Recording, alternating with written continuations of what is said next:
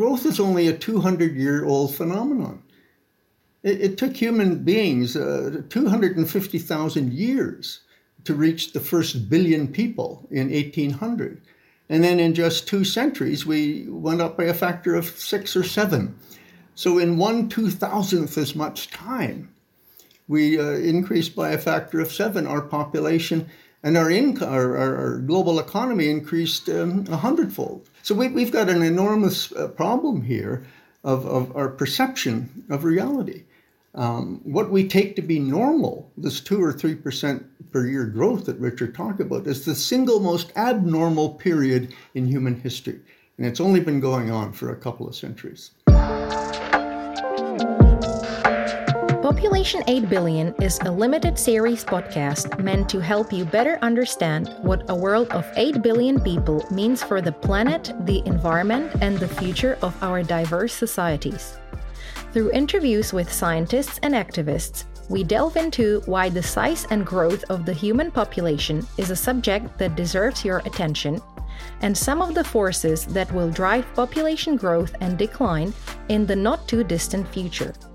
We also explore how to make our current population more sustainable, why it is important for women to take a lead role in these conversations, and why the rights of other species and nature should be a part of the puzzle too. The podcast is produced by Czech environmental journalist Veronika Perková and hosted by Population Media Center.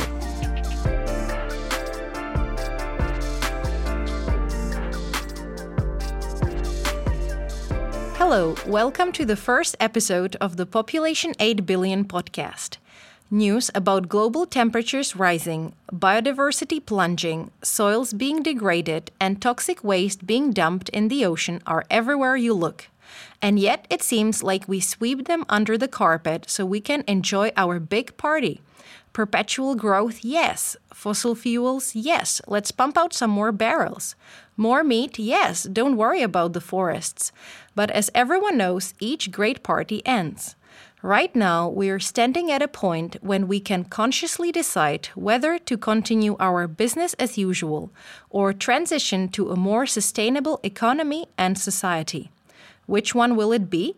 That's up to us to decide, say 2 subject matter experts, William Rees and Richard Heinberg, that we invited to this episode. Dr. William, also called Bill Rees, is an ecologist, ecological economist, former director and professor emeritus of the University of British Columbia's School of Community and Regional Planning in Vancouver.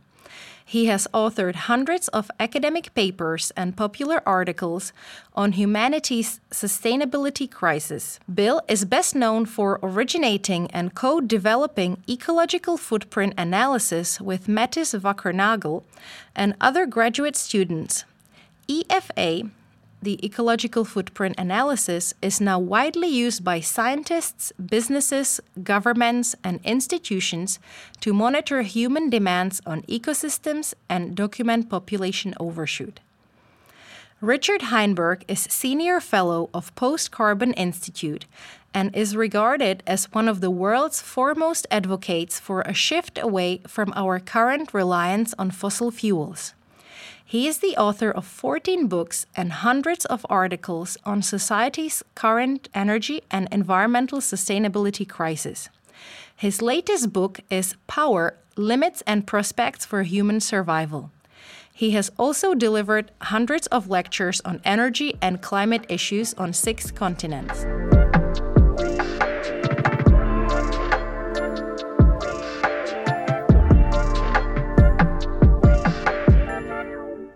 Bill and Richard, thank you very much for accepting the invitation.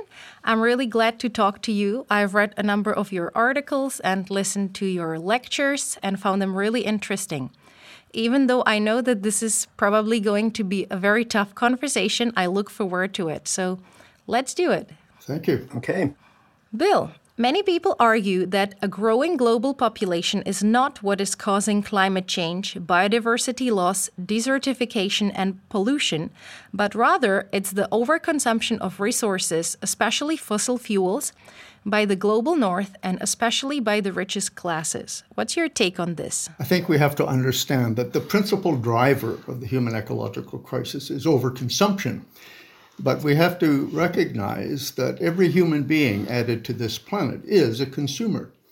And the simple reality is, right now, we can show definitively that the increase in population is adding more to consumption simply because more and more people means more and more consumption than is an increase in consumption by individuals.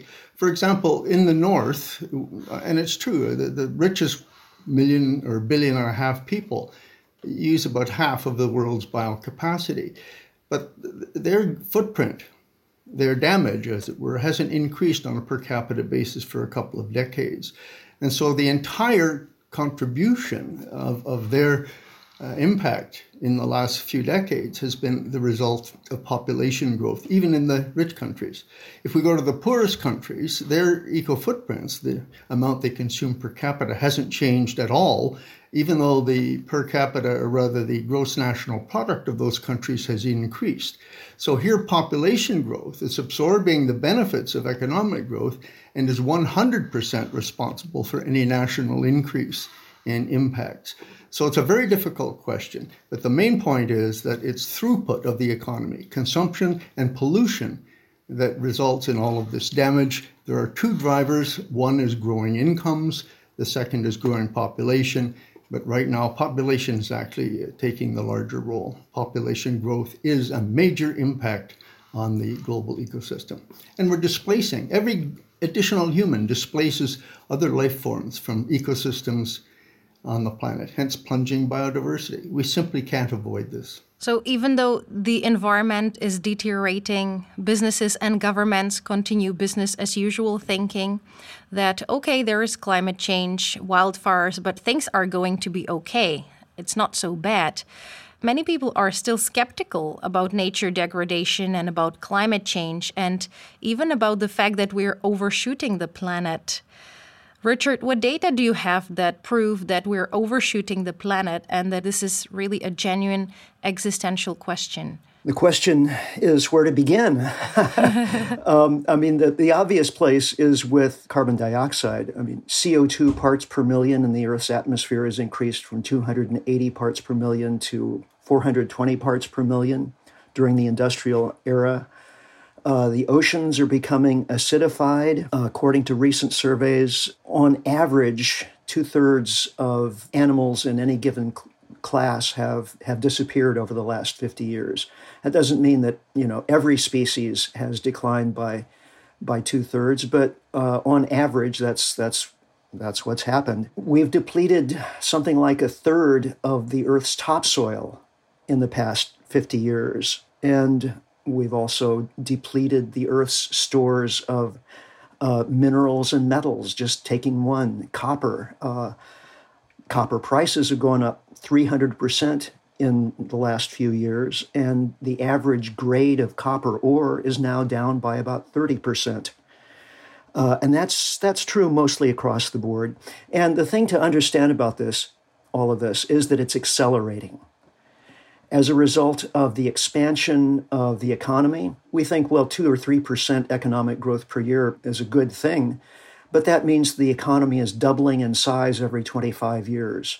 So all of these impacts that I've just described, if we continue as we're doing now, will double in the next 25 years, and then 25 years after that, there'll be 4 times as serious as they are now. We're already in overshoot. Look, the simplest definition is that there are too many people consuming and polluting too much. So human beings are depleting ecosystems faster than they can regenerate and dumping wastes into all of the ecosystems, into the ecosphere faster than it can be assimilated. And so we're now no longer living on the natural income of the planet, the annual productivity. We're using all of that up by mid-year, And then we begin after that to consume the standing stock. So Richard mentioned the deteriorating soils and forests. That's because we're currently supporting growth of consumption and population by depleting the absolutely essential biocapacity that we need to survive. And at some point, that goes haywire. And just to pick up on his point about exponential growth, in the last 30 years, we've used half the fossil fuels ever consumed by humanity because we've seen this exponential increase. And that means that over the next 30 years, when the economy doubles again, we'll use as much energy as we've used in the entire previous history of the Industrial Revolution, whatever form it might take. And keep in mind, we use energy to exploit everything else. So we're already in overshoot, and we're asking the planet to double the impacts that humans are having. It can't really happen in any kind of sustainable way. Why do you think that people still ignore all these news? I mean, we're bombarded by news about land being degraded, 40% of land being degraded. That was in the recent Global Land Outlook, and about climate change getting worse, wildfires. But, the news are full of it, and people still pretty much ignore this. Why do you think that is? Well, I think we ignore it because we're interested in human interests and activities. And we like people, so the fact that there are more people all the time just gives us more things to be interested in. And, of course, companies like to have profits. Investors like to have returns on their investments. So economic growth seems very good for all of these folks. Workers like to have more jobs available to them. Economic growth seems to promise that. So we measure these things. We measure unemployment. We measure economic activity through gross domestic product, GDP.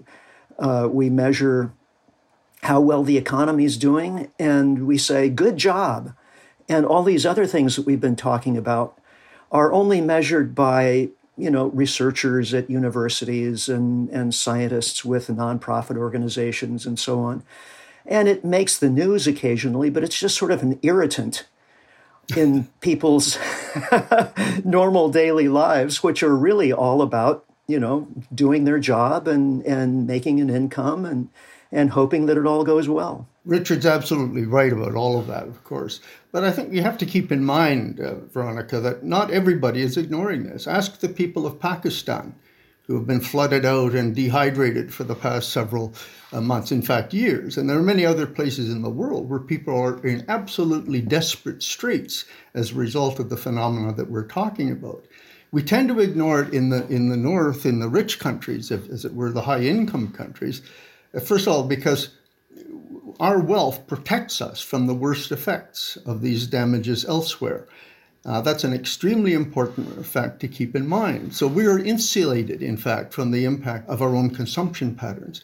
And there's another thing we have to keep in mind here, that we have been taught, literally, in our universities, to think of the economy as a separate system from the ecosphere, that the two aren't in any important way connected. So economists will tell us over and over again that in a free market, the price mechanism will stimulate innovation, and technology will come into play in ways that defeat any impact that depleting resources or environment might have. So we have this mental image of being invincible. It's called human exceptionalism. We're not part of nature. We're not subject to the same laws of nature as are other creatures. And so people tend to go along in the belief that we have this separate system. Yeah, we connect to nature, but it's not that important because technology can substitute for any damage that we cause on the natural environment. And that's a comforting thought. Once you believe that, then there's no limits to growth. And so that's the preferred position that Richard talked about. Everybody's in favor of growing forever. Speaking of the economy and the myth of perpetual growth, how can we transform our economy? Herman Daly had the idea for a steady state economy instead of an economy that's continually growing. Why don't we design an economy that basically just functions within the Earth's biocapacity and then set it on its way, and it will be able to continue doing what it's doing in perpetuity. There's also the idea of a circular economy, one where we basically recycle everything, and therefore, in principle, that would continue in perpetuity too. But the difficulty with these kinds of proposals is that if the economy is going to operate within Earth's biocapacity, it first has to get smaller. Simply making our current economy a steady state economy, just getting rid of growth and continuing at the scale that we currently are, won't work. It's too big, as Bill was saying. Too many people using too much too fast. So the key is to reduce the scale of economic activity and material and energy throughput. And that's the sticking point. That's going to be really difficult because nobody wants to have to do with less. So the only realistic proposals for doing that have to do with, there's a movement in Europe called degrowth. And the argument there is basically if we stop focusing on things like GDP and focus instead on something like measuring people's happiness and well-being and contentment with their lives, so that we focus on that and find ways to improve people's satisfaction while actually using less, then we could have actually a better way of life while using less stuff. So is that possible? I don't know. We should find out.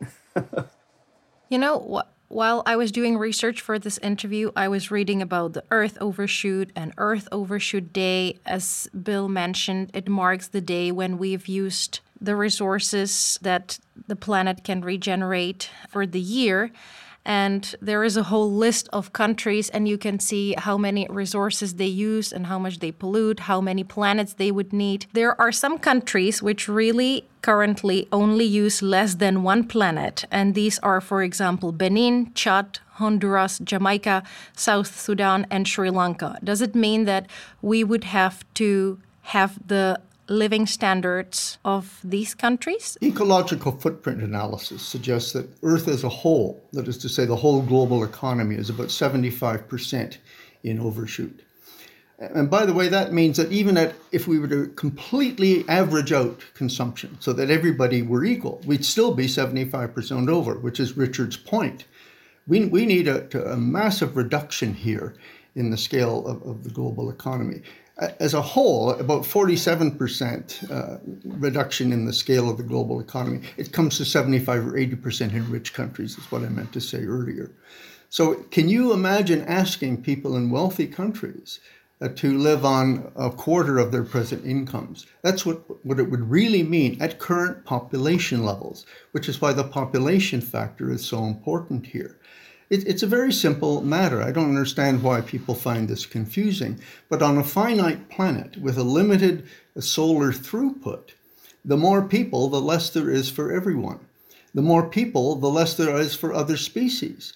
So Richard clearly indicated earlier that the growth of the human enterprise means the diminishment, the reduction of all other nature. And it's something like 70% loss of vertebrate populations in the last 30 years as a result of the human growth. So what we get, other species don't, except we depend on these other species to maintain the ecological integrity of the systems that support us. So we're in a self-defeating mode here. Further growth will undercut our own capacity to survive, never mind to grow. So yes, we need a smaller economy. We need to do that both through a massive shift in lifestyles, and the degrowth movement is on board with that, but they tend to ignore the population question. And we really do need, over the next 100 years or so, a global program for the reduction of the human population to the level that could be sustained on Earth indefinitely at a reasonably decent material standard. And that might be between 1 to 3 billion people, depending on who you speak to. We're going to talk about the sustainable population, but before we do that, I would still like to analyze this sustainable economy or smaller economy. How can it be done concretely?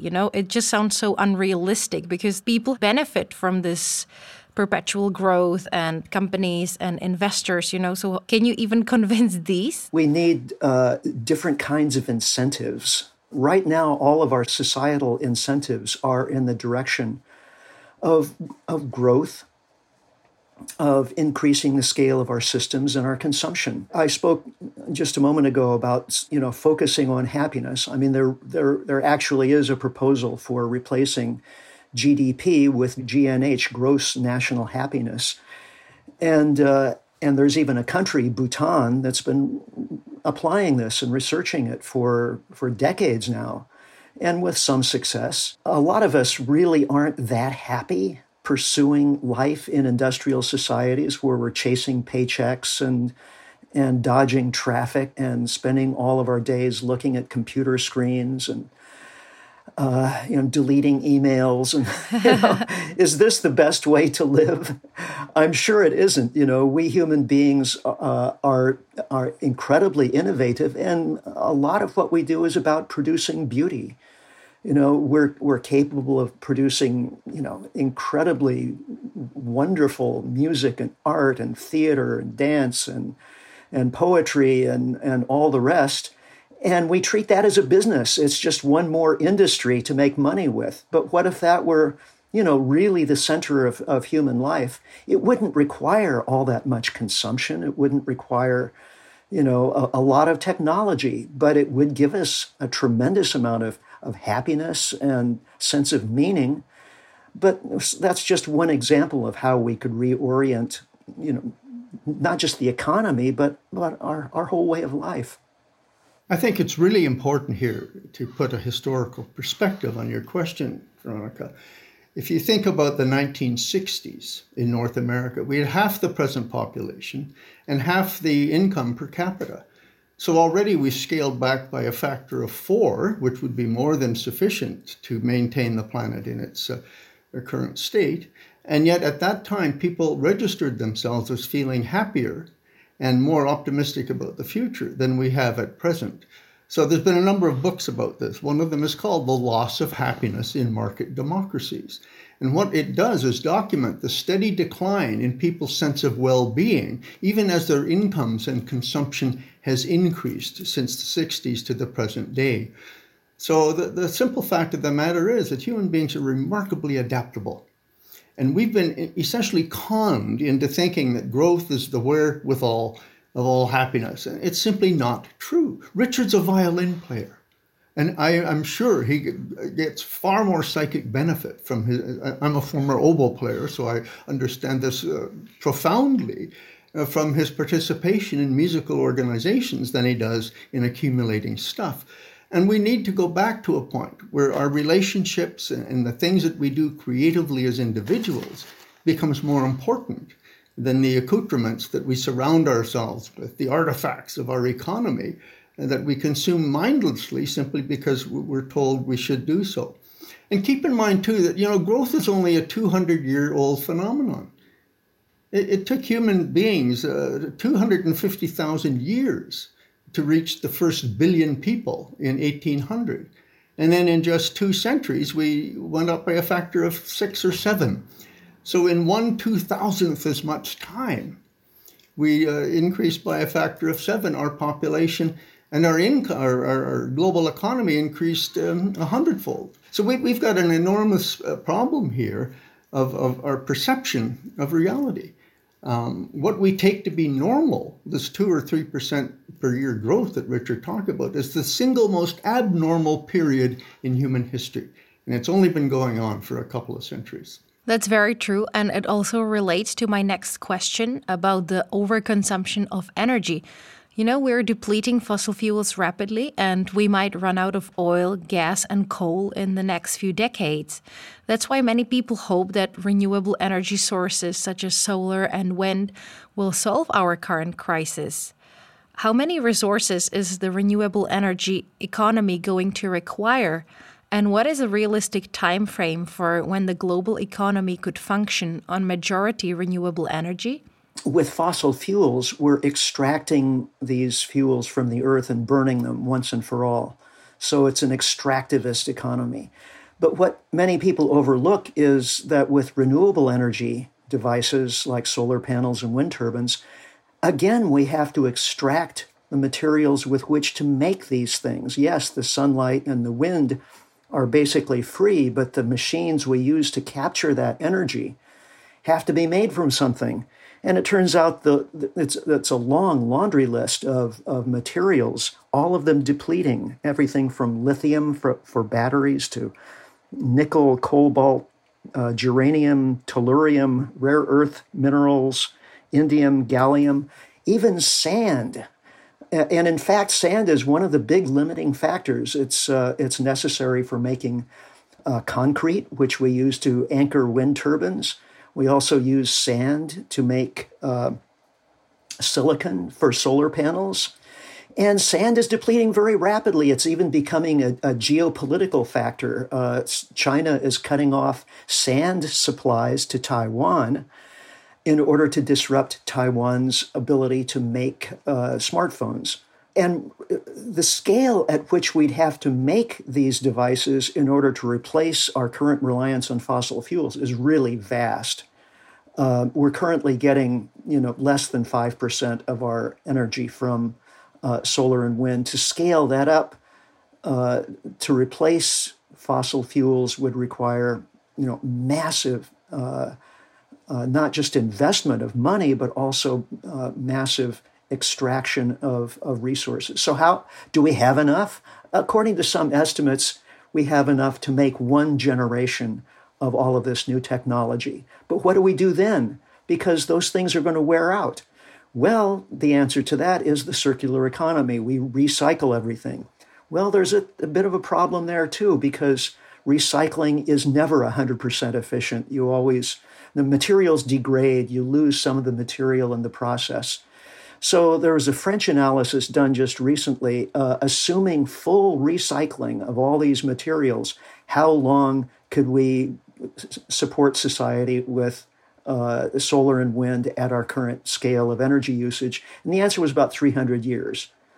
So that's the best we could hope for, again, at current scale. And scale is the biggest problem. If we were to scale down our energy usage really substantially, we could maintain an electricity grid and all of the benefits that it gives us for quite some time, at least long enough to figure out a better alternative.